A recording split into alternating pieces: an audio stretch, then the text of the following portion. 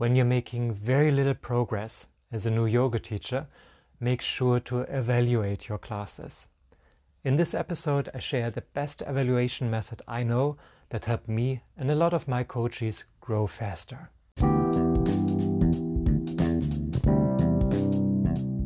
Welcome to Teaching Yoga with Ease, episode 9. My name is Patrick, and in this podcast I share stories, tips and tools to help you thrive as a yoga teacher.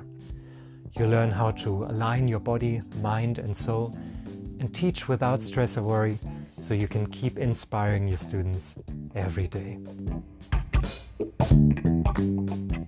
Hey, so great you're here today. Before we begin with today's topic, I would love to share a quick story with you. Because yesterday I went to yoga class and I didn't like it. That happens, right? You go to a yoga class and you discover you don't like it. And it wasn't the teacher's fault. The teacher was completely at ease. She was funny. She really established a good connection to us.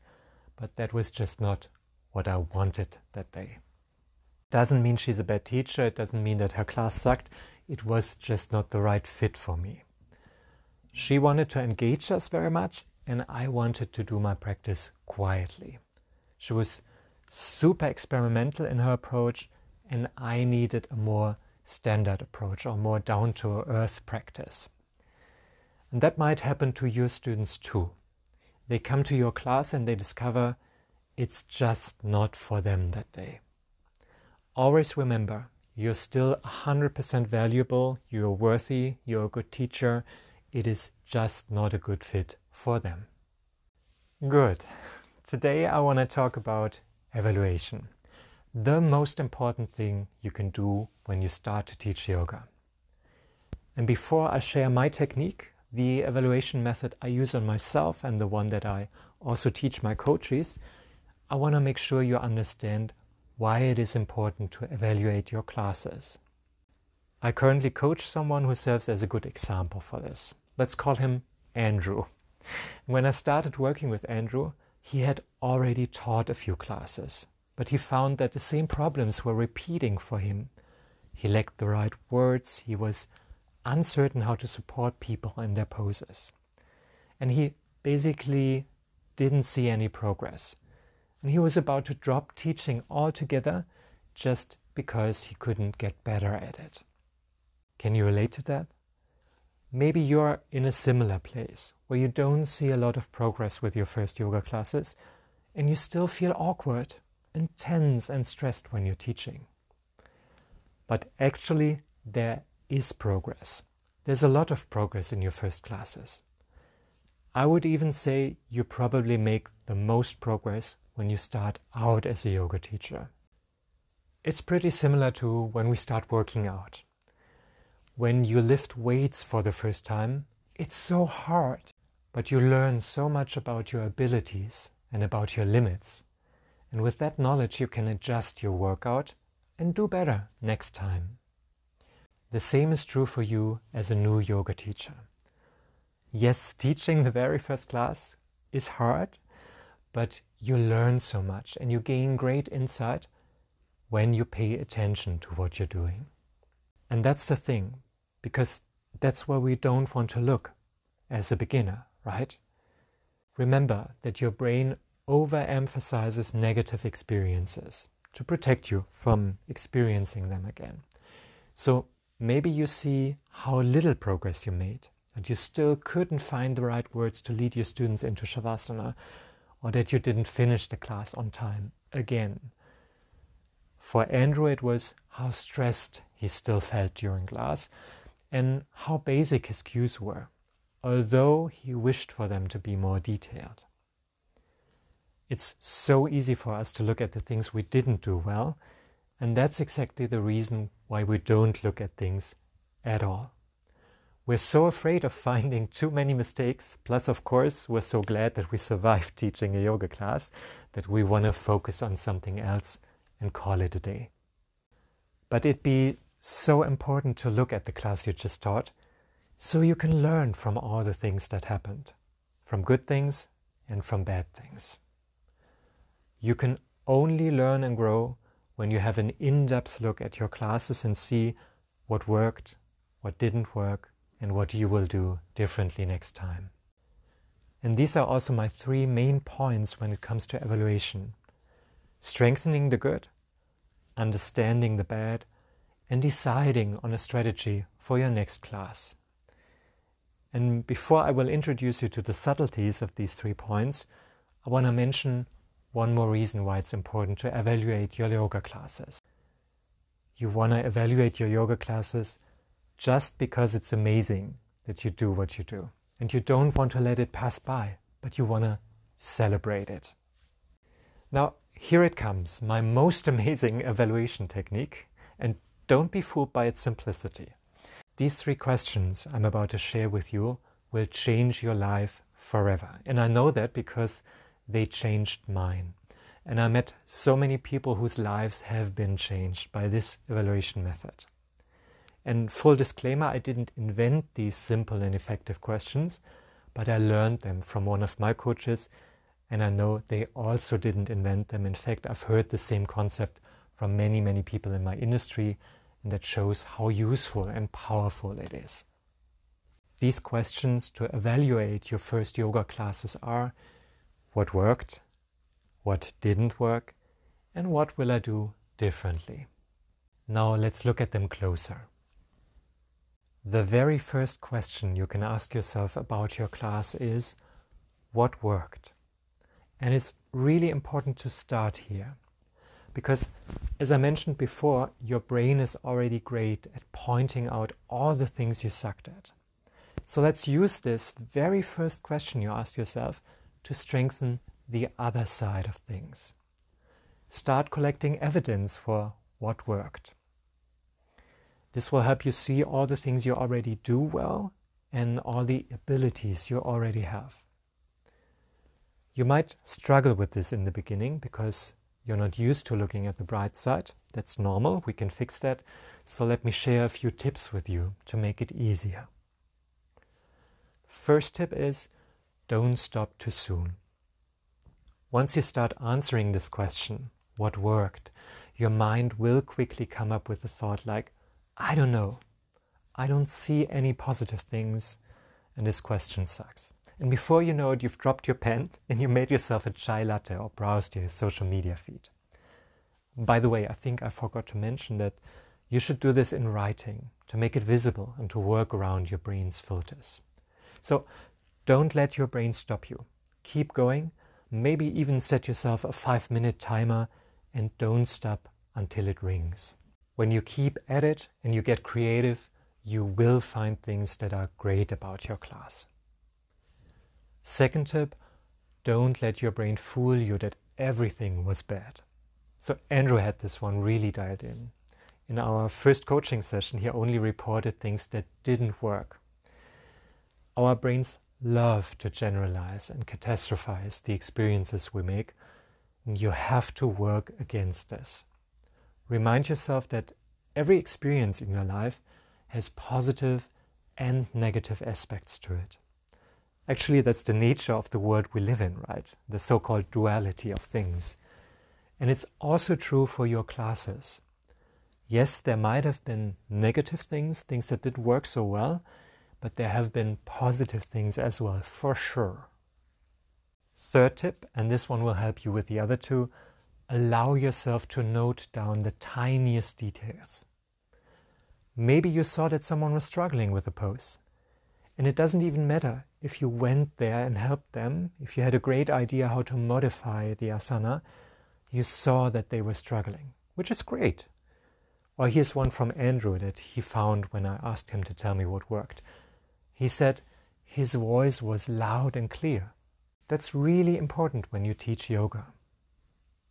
When you answer this question, what worked, really dive into your class once more. Make sure to find as many things as you can, and first and foremost, include things that are really in your control. When someone told you that they liked your class, that's great, but it's not really in your control, right? When the sun was shining, it was a beautiful day for your yoga class, that's amazing, but again, not in your control. To make sure you focus on yourself and your abilities, you can tweak our question a little bit and ask yourself, what did I do well? Yeah, and finally, when your brain does go a lot to the negative side of things, at least ask yourself, what can I be grateful for? Because you can even be grateful for failure. You can learn from the mistakes you made, so make sure to put this one on the positive side. Second question on our evaluation journey is, what didn't work? And yes, you want to go there too. As I said in previous episodes, it is not our goal in coaching to become positive Polly and make our world all rainbows and daisies. But life is 50-50. That's a concept I learned from my coach, and I think that's so true. You have amazing times, you have challenging times, both as part of being human. And the same is true for teaching yoga. You will have great classes, positive feedback, feel amazing, and other times you will forget things, you will have complaints, or you will feel stressed. That's normal. Just let it be that way. Don't try to push yourself to some heavenly place. That is not the reality of our life on earth. It's just not useful. But it's also not useful to delve into drama and catastrophize everything. The truth is somewhere in between. So we want to look at the things that didn't work, and your brain will love this because it's so used to doing it, right? But other than with our first evaluation question, you don't want to come up with a huge collection of evidence here. But really make sure to only note down things that will help you become a better yoga teacher. Here are some things to pay attention to when you ask yourself what didn't work. First, don't generalize, but be precise. Andrew told me I didn't teach the asanas precisely enough. So which of the many asanas he taught throughout his class wasn't cued precisely enough? When I asked him, he shared that it was mostly back bends, so it wasn't every asana. And when you answer this question, what didn't work, do not allow statements like, my class sucked, or I was so nervous all the time, but be really precise on, for example, when did it occur. Second, be careful with judgments. Remember that Andrew said he didn't teach precisely enough? So what does that mean? When we explored this, we found that he really wanted to share some of the effects asanas have on our body and mind, but he didn't because he was sharing so many other things, like where to put your foot, how to align your torso, and it wasn't precise only in his perception. Also be careful with judgments by other people, or what you think other people's judgments are. When someone left in the middle of your class, yes, they might have not liked it, but they might also have had a hard time in their life and couldn't stand the intensity of their feelings during yoga class. You just don't know. For doing evaluation, that means try to be as factual as possible. Only include things that are really true or that you're certain of. And that can never be the look on someone's face, by the way. Okay, here are two more alternatives to the question, what didn't work? And you can use those to spice things up. First alternative, what didn't work 100%. And I love this one because it leaves space for a lot of positivity. Maybe your cues haven't been 100% precise, but they have been 80 or 90% precise. And that's more than what's needed for most students. You now know and you can work on the remaining 10%. Second alternative is, what didn't work as planned? And this is all about expectations. Your expectations, because that's the thing you're measuring up against. There is no yoga committee watching over your classes. There is no right way to teach yoga. Sure, there are some basic rules and structures we want to follow, but other than that, it's you. It's your teaching style, and it's about the expectations you have for yourself and for your classes. When you judge yourself negatively, be aware that you're only judging yourself against your expectations, not against a right way of doing it. The final question of this evaluation process is, what will I do differently? And that is your planning part for your next yoga class. And it's no coincidence that we put this question at the very end of our evaluation process. Because not only does your brain remember best what you started with, that's why we started with looking at the wins, the good things, your abilities and strengths, but your brain does also remember very well what you did last or most recent. See how we push the fails in the middle so that they don't matter as much anymore? Okay, what will I do differently? This is your strategy for next time. Because this time, this class that you just taught is over. Nothing can be changed about it, except maybe your thoughts and feelings, the story you tell yourself, sure. But there is no use in ruminating the should and could of a class that's in the past. It might be true that you should have ended on time or you could have offered more hands-on support, but you didn't. And there is nothing you can do about it, no use in spending time and energy following these thoughts. But it is useful to see what you can learn from it and what you want to do differently next time. Create a strategy so that you can do the things you didn't manage this time differently next time.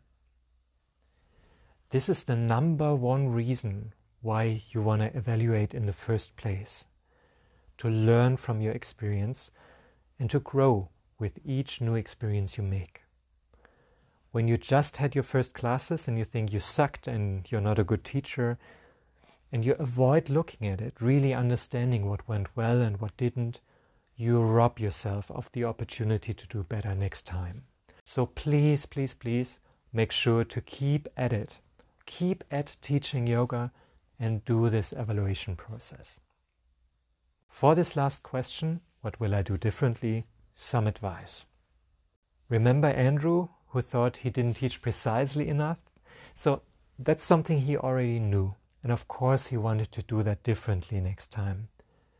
But teaching backbends more precisely is not yet a good strategy. If you know what result you want to have, make sure to also think of some ways how you can get there. Andrew noted that he wanted to look at backbends in his yoga literature again, specifically how to guide students into backbends and what modifications he could offer. How can you prepare yourself for the things you want to do differently next time? Maybe get some advice, maybe rehearse something, maybe try a different approach, whatever. Now, please don't be hard on yourself if you cannot do it differently next time, if you make the same experience again or a similar one. Sometimes it just takes a little more time for things to change. But you've already made progress by looking at it and reflecting on it, the most important thing you can do to grow. Here is the whole evaluation process one more time. First, ask yourself what worked and make sure to collect a lot of evidence for that you are a good yoga teacher already. Second, have a look at what didn't work, but be precise and factual. It might have not been perfect, but you taught a yoga class, and that's great already. Third, make a plan for what you want to do differently next time, keep at it, and give yourself time to grow. That's it in a nutshell. Now, before I close today's episode, I want to share a little about why I love this method and how it has helped me.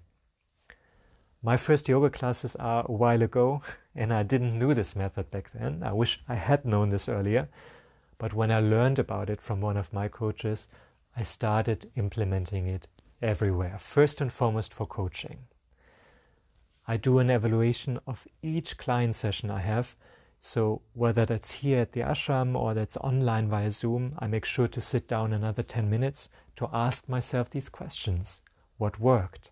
What didn't work? What will I do differently? I answer these 3 questions that I shared with you today, and I make notes and I archive those notes so I can look back at them. I'm really confident of my coaching skills, and I think I'm so good at coaching because I do a lot of evaluation that helps me become better at my craft. I'm not afraid of looking at what didn't go well. So maybe I didn't ask a clear enough question. Maybe I didn't know where to go next in a coaching session. That does happen, and I want to have strategies in place for when it does. And evaluating client sessions helps me with that. Now, I do evaluate single sessions, but I also use the 3 questions on a full coaching process. So once we complete a coaching, and at the moment I mostly coach in a 3-month setting with weekly sessions. So after these 3 months are over, I sit down and I ask myself, for this coaching process with this client, what worked, what didn't work, and what will I do differently next time? That helps me become a better coach for my next client or for when this client renews with me. You see, you can use this small scale for one yoga class you taught. You can even use this on one part of your class, or you can use this big scale on your first 20, 50 or 100 classes to see what's working, what doesn't work, and what you want to do differently. You can use this process on everything in your life. It doesn't have to be about yoga. Whenever you see a field where you want to grow, where you want to become better, make sure to evaluate. This will help you fine-tune your teaching so you can become a better yoga teacher and teach yoga with ease, and this will also help you improve as a person. Now, to really get going, I want to invite you to do this evaluation process with me in a one-on-one coaching. And if that's something you're interested in, reach out to me and we can hop on a call to speak about the details. If that's not for you at the moment, make sure to do the evaluation on your own, learn from your experiences, and grow faster. Have an amazing week, have awesome classes, and I'll talk to you soon. Bye.